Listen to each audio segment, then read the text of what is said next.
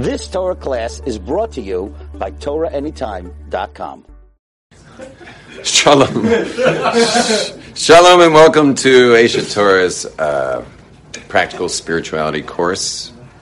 Here we are in the Holy City of Jerusalem overlooking the Temple Mount, which everyone else thinks is a selfie opportunity, otherwise known as the Kotel.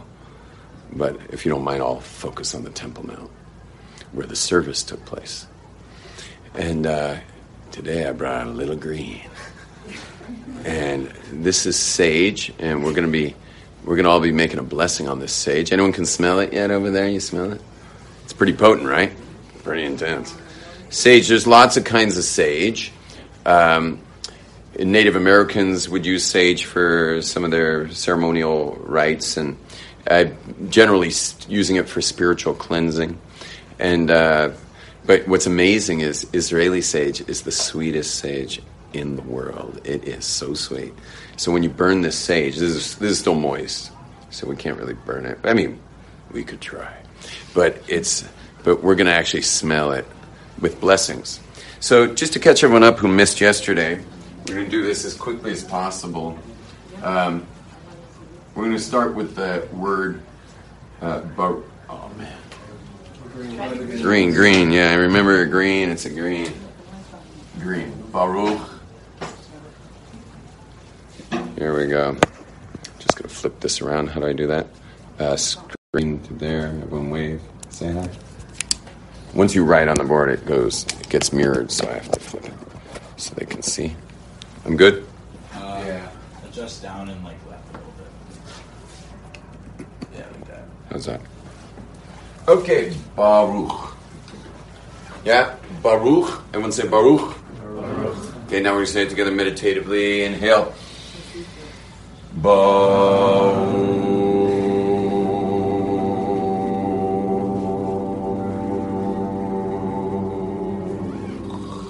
Don't forget the chaf at the end.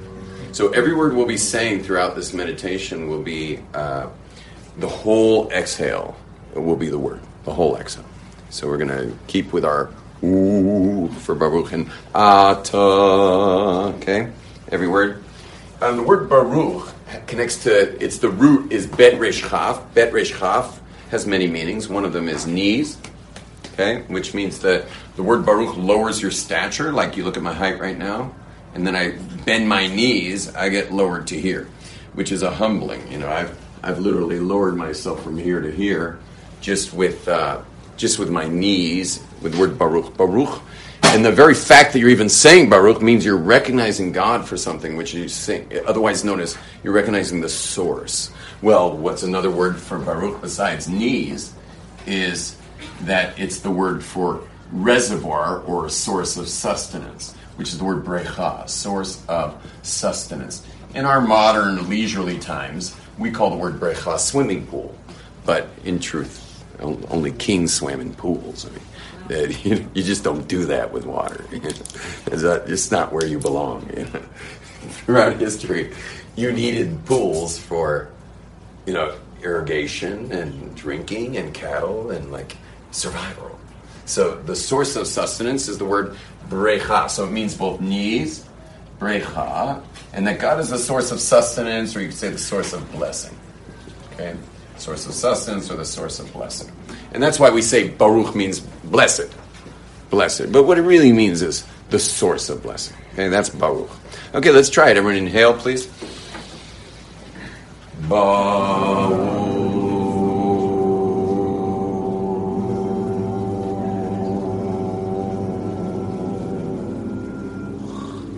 Good. And then the next word is Ata. Now, Ata has a bit of an because there is everything in the world is expansion and contraction. And Hebrew letters also have expansion and contraction, and so do the sounds. So the sound under the is called a patach, which means like a doorway. It's open, it's expansive. And then the kometz means to contract. It literally means contract. And that's it looks like a little capital T, the kometz. So let's all practice Ata together. First the word. Inhale. Ata.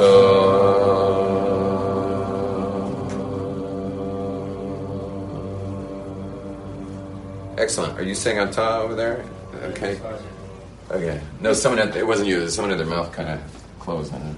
So ata is more, I don't know. You don't need your teeth, except for the T part.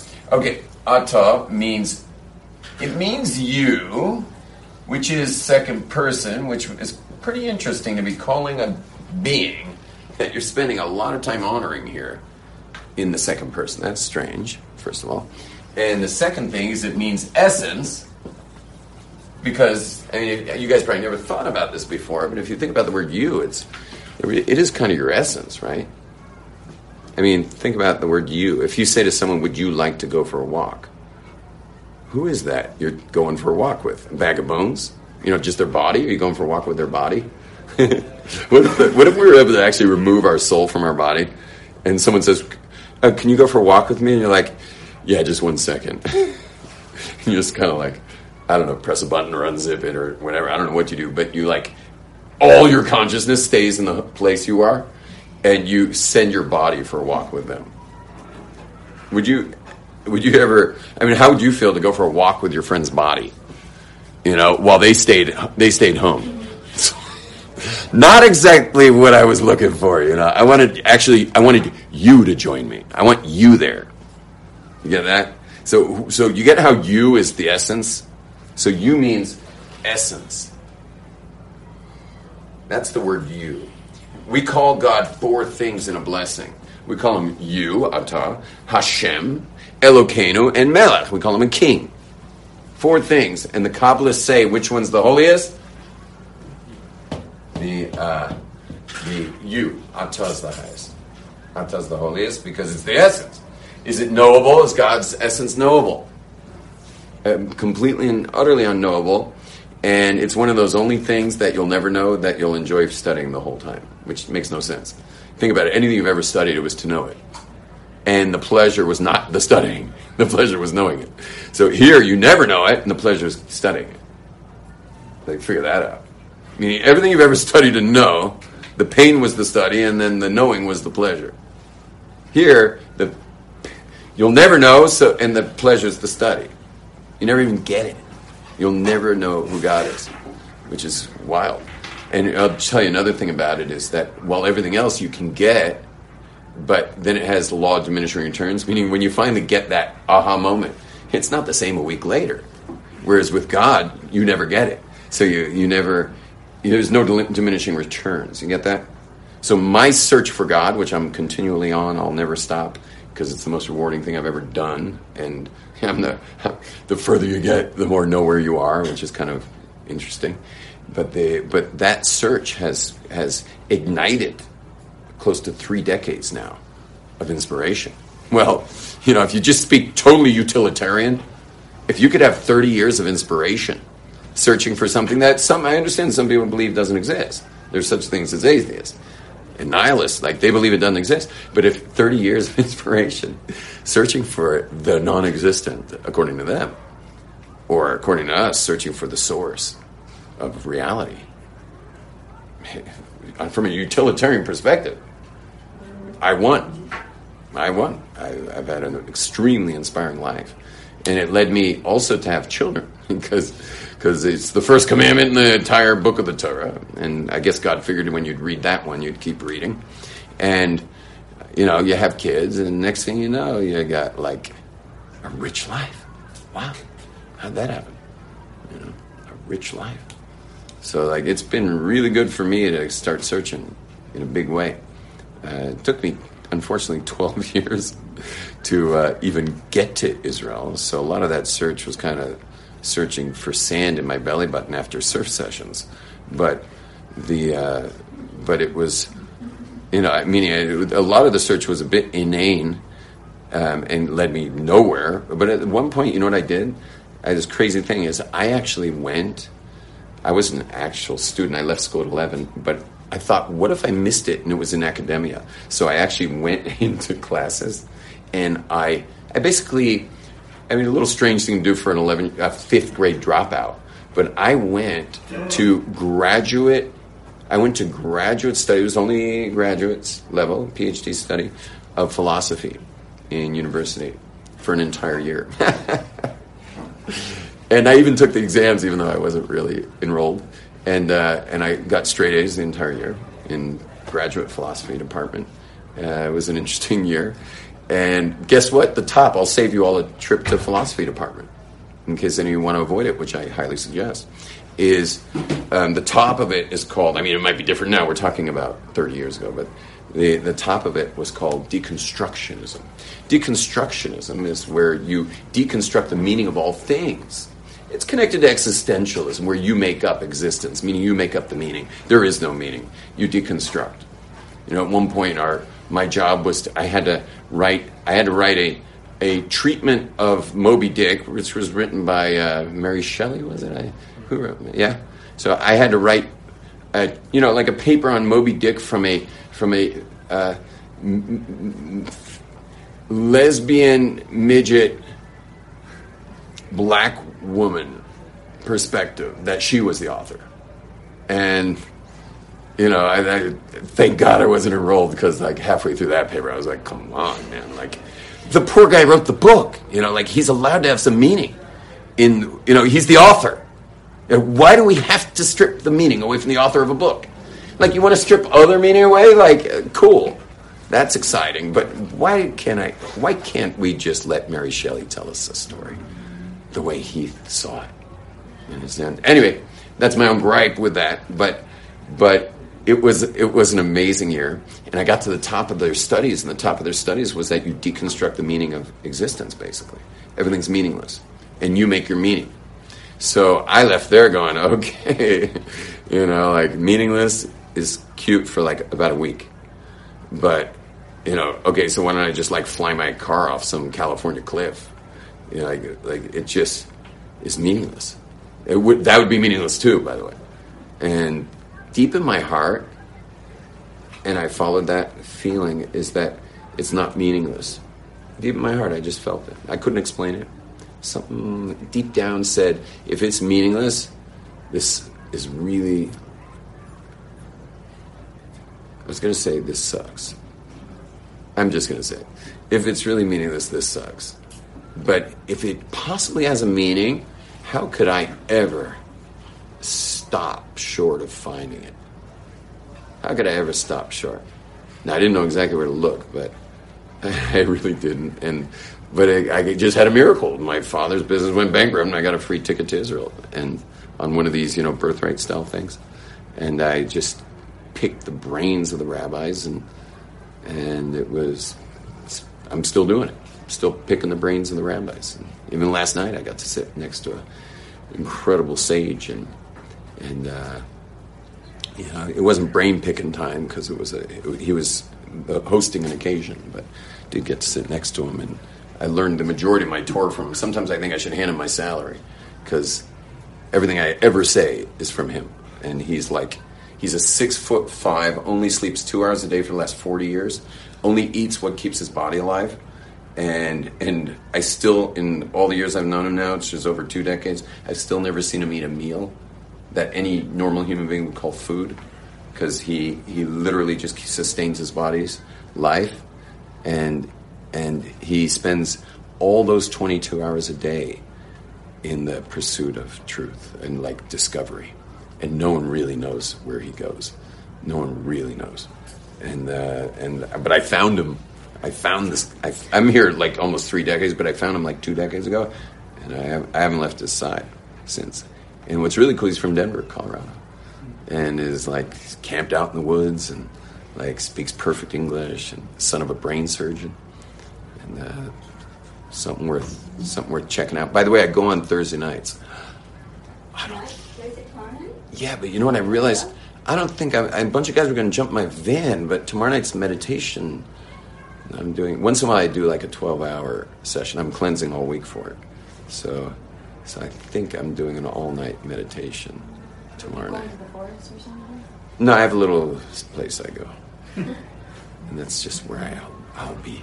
Because I'm doing, I have a company that runs seminars in personal transformation, and you have to like literally cry your guts out. So, I mean, how would you feel running a room that has 40 adult men or 40 adult women who you can't even scrape them off the ground with a spatula they're sobbing so intensely for hours. And we're meeting every day for 4 days, 6 hours a day. So you understand why I'm going into solitude before I fly. I fly Saturday night, so I've got to just like, I'm going to be kind of holding that space, or really conduit to the space. And so Thursday night's not going to be at the rabbi. Please, everyone, be in touch with me, because maybe I'll go to the rabbi maybe I'll go to him for like an hour. Maybe I'll go to him for like an hour, and you can jump in my van. We'll go out to the mountains. He lives right outside Jerusalem. And we could go out there for an hour, maybe. Okay.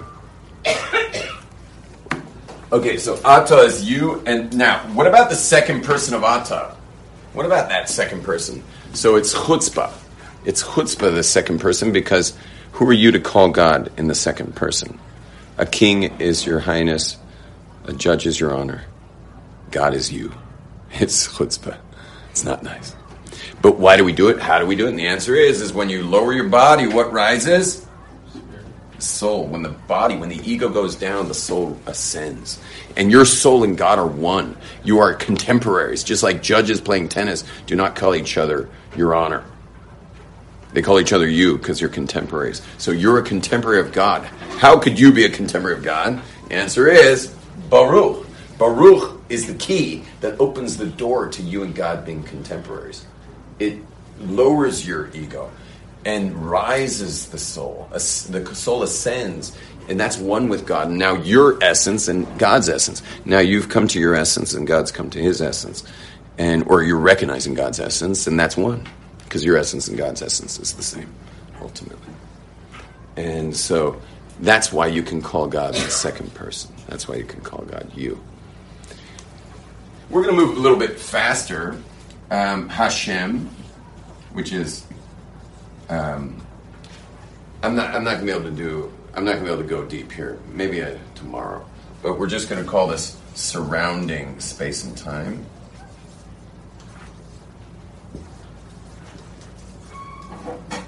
And then we've got the word Elokeinu. I'm going to use a K, Elokeinu, which means filling space and time.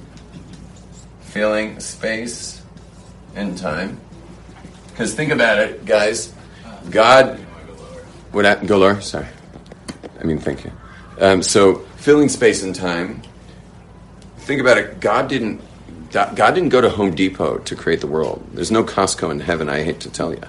You know, if all there was God, meaning if all there was nothing, which is more or less all there was God, which is not a thing, this is a thing, God is not a thing. So if all there was God, what did God use to create the world? If all there was God, if all there was, I'll help you. Sorry to put a gender on there, but there's a reason mystically why. If all there was himself, what did God use to create the world? Himself. So that's a name, Elokeinu. Have you ever noticed there's two names of God every time we make a bracha? Baruch atah Hashem Elokeinu, which means how God fills space and time. Okay? Now the next is amazing, is the word Melech, because there's many words for leader in Hebrew. And when you're a light unto the nations, you wind up with a lot of words for leader. So we have a lot of words. One of them is Melech, of so many words.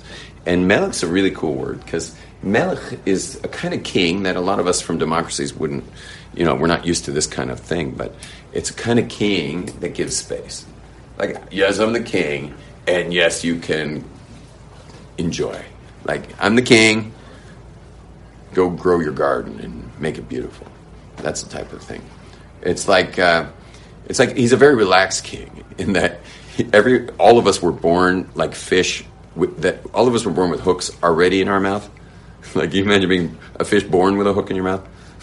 So that means no matter how far away you run away from the king, he's chill because he's going to reel you in.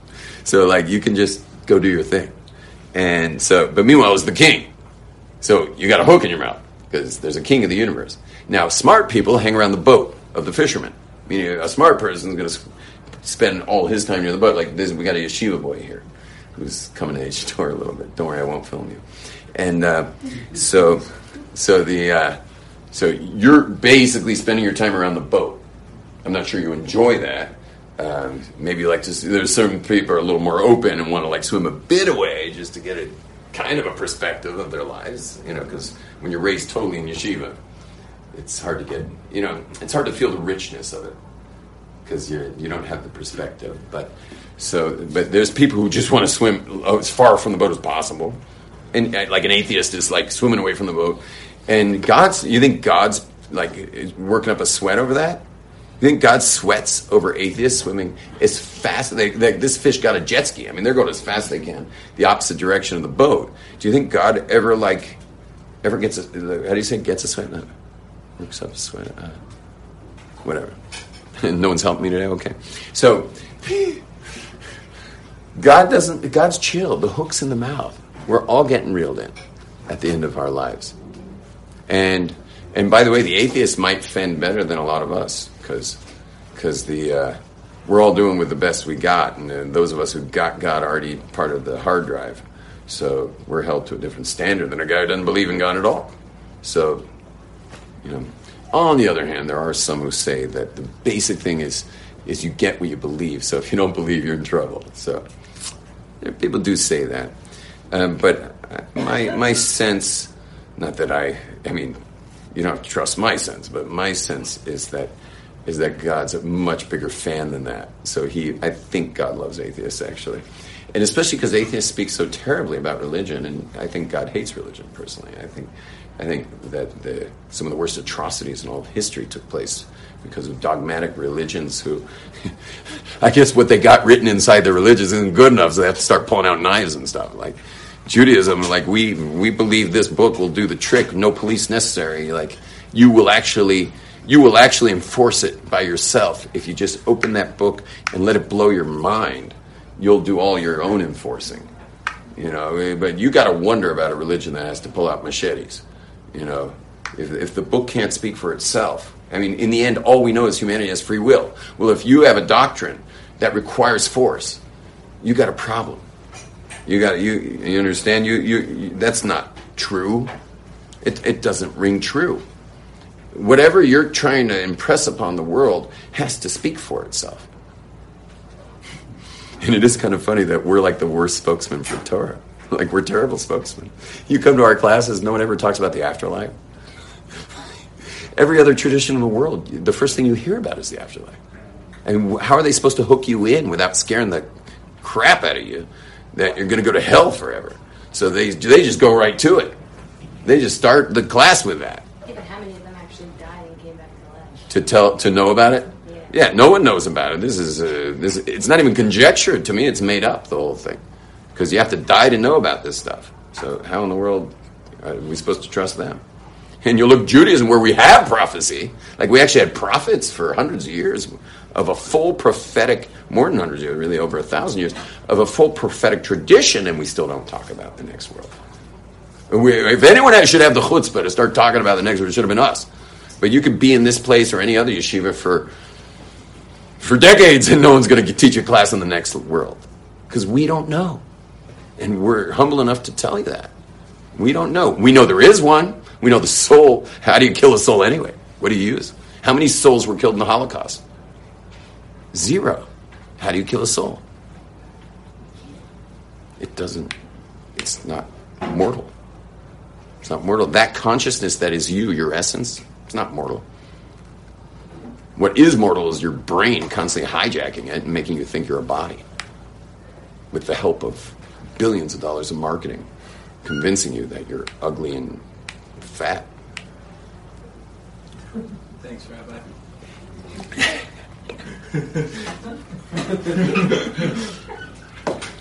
So you're a soul, and you're eternal, and your consciousness is that soul. And once in a while someone comes in this class and says, Rabbi, how do I know I have a soul? I'm like, well, let's first define the word I. You used it twice in that sentence. So why don't you tell me what this consciousness that you've been calling I as if it totally exists, and asking me if I have a soul. How do I know I have a soul? Well, who is the I that's asking the question? Because you already used it twice in the sentence. Let's define the terms here. So then they start getting stuck, because what is I? Certainly not the bag of bones that walks around this place. So Baruch Atah Hashem Elokeinu. Melech is the king. He is the king. But a king who gives you a lot of slack.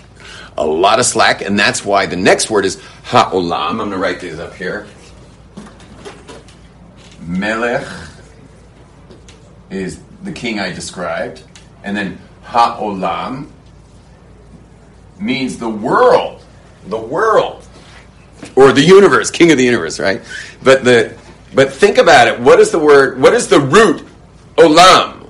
Ayin lamed mem. What does it mean? What's it mean? Hidden. Hidden. Excellent. Thank you for joining our class. The word olam means hidden. And the word olam also means world. The same word for world is the same word for hidden. World isn't hidden. The world isn't hidden. How can Judaism have the same name for world as it has for hidden? If anything's hidden, it's the spiritual world. It's our world that's revealed, isn't it? No, Judaism tells you that the world is hidden. What's hidden about the world is that how can God create the world out of himself without hiding? So the only way you can have a world is with the hiding of the spiritual. The spiritual world has to hide behind the physical world. This world you see around you is the outer crust of an incredible realm. And God's the king of this realm. The whole thing, both the hidden and the revealed, meaning the spiritual realm and this outer crust realm. God is the king of that realm. But what does God do? God, for you to exist physically, he must remove himself, so to speak, because everything's really made of God. So, as we spoke about before with Elokeinu, filling creation. So everything's made of God, but he, so to speak, hides himself. So he's the hidden king. God is the hidden king. And now, imagine a king who was like, kind of a depressed king, because you know what? He got tired of being king. He just wants some friends. So you know what he says to his advisors? I just got a great idea. Bring up makeup artists and costume people, and I'm going to actually dress like one of the paupers of the town, and I'm just going to go to my own party. And they're like, but you have to greet the people at the party. Like halfway through the party, you arrive.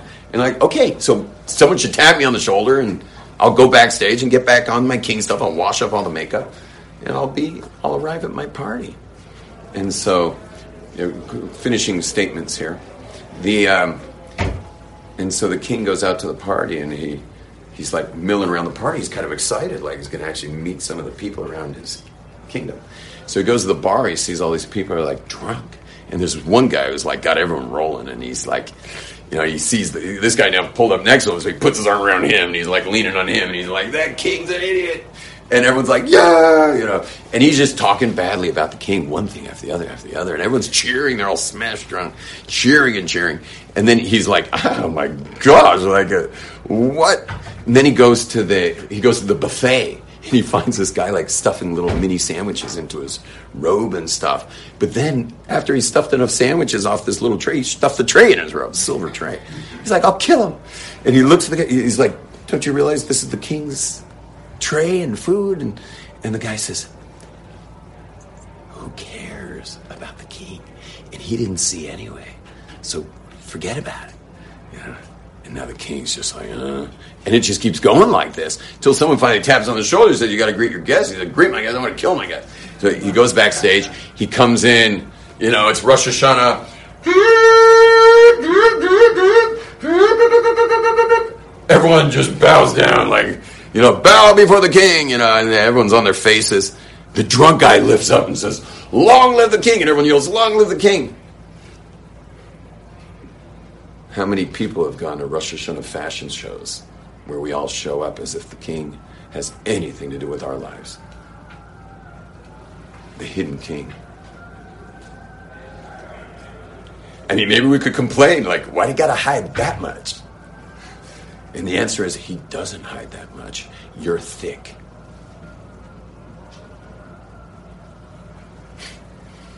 When anyone comes there and starts complaining about how hidden God is, if God would just show himself a little better, maybe I'd start keeping Shabbos. I'm like, why don't you start working on yourself spiritually?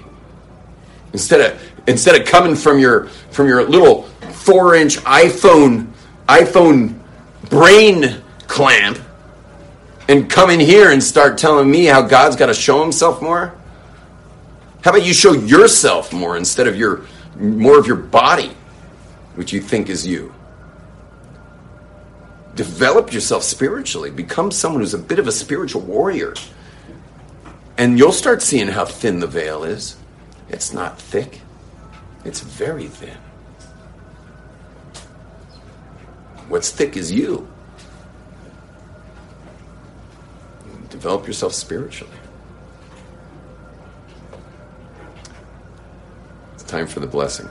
Here we go, quick, before the rabbi comes back and throws me out of this place. Everyone take a little sage. Pass it. Take some sage. Everyone should get at least a leaf. Little sage. Pass sage. Just 2 leaves. Need another? One more. Okay, everyone should have a leaf. Guys, make sure you don't have more than 1 leaf, because we need enough for everybody. There's a couple leaves. Okay, ready? We're going to make a blessing on the sage. Everyone got a little? You got some sage?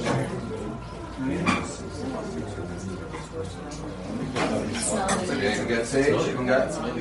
What? Oh, yeah, maybe after. How we doing, everybody? You got a leaf yet? 6 feet per row, yeah. Are you going? Everyone's got a leaf.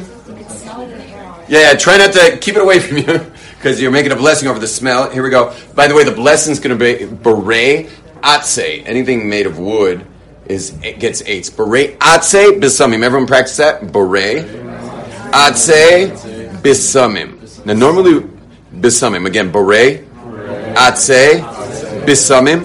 We're going to do 1 breath per word, and normally you close your eyes for the whole Til HaOlam, and then you look. But in this case, because we did these meetings, let's keep our eyes open, and I will point. Ready?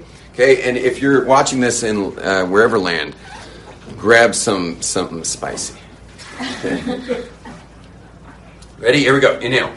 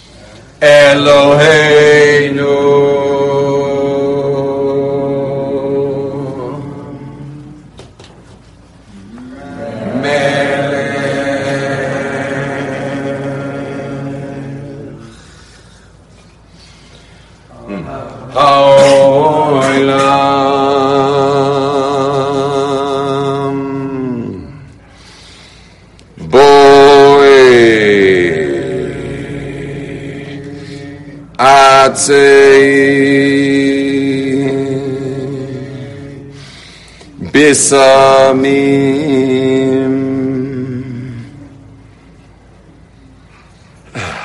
Please put away your leaf for later. You'll practice later. There's a big time Aish tunnel tour with one of the greatest tunnel tour guides in the world, Rabbi Ellis. And he's in the room in the back. It's now, right? It's already late, right? We're starting 10 minutes ago. Anyone who wants to come? It's a tunnel tour. How much does it cost? It's 20 shekels just admission fee. There's no cost. It's not. You've just experienced another Torah class brought to you by TorahAnytime.com.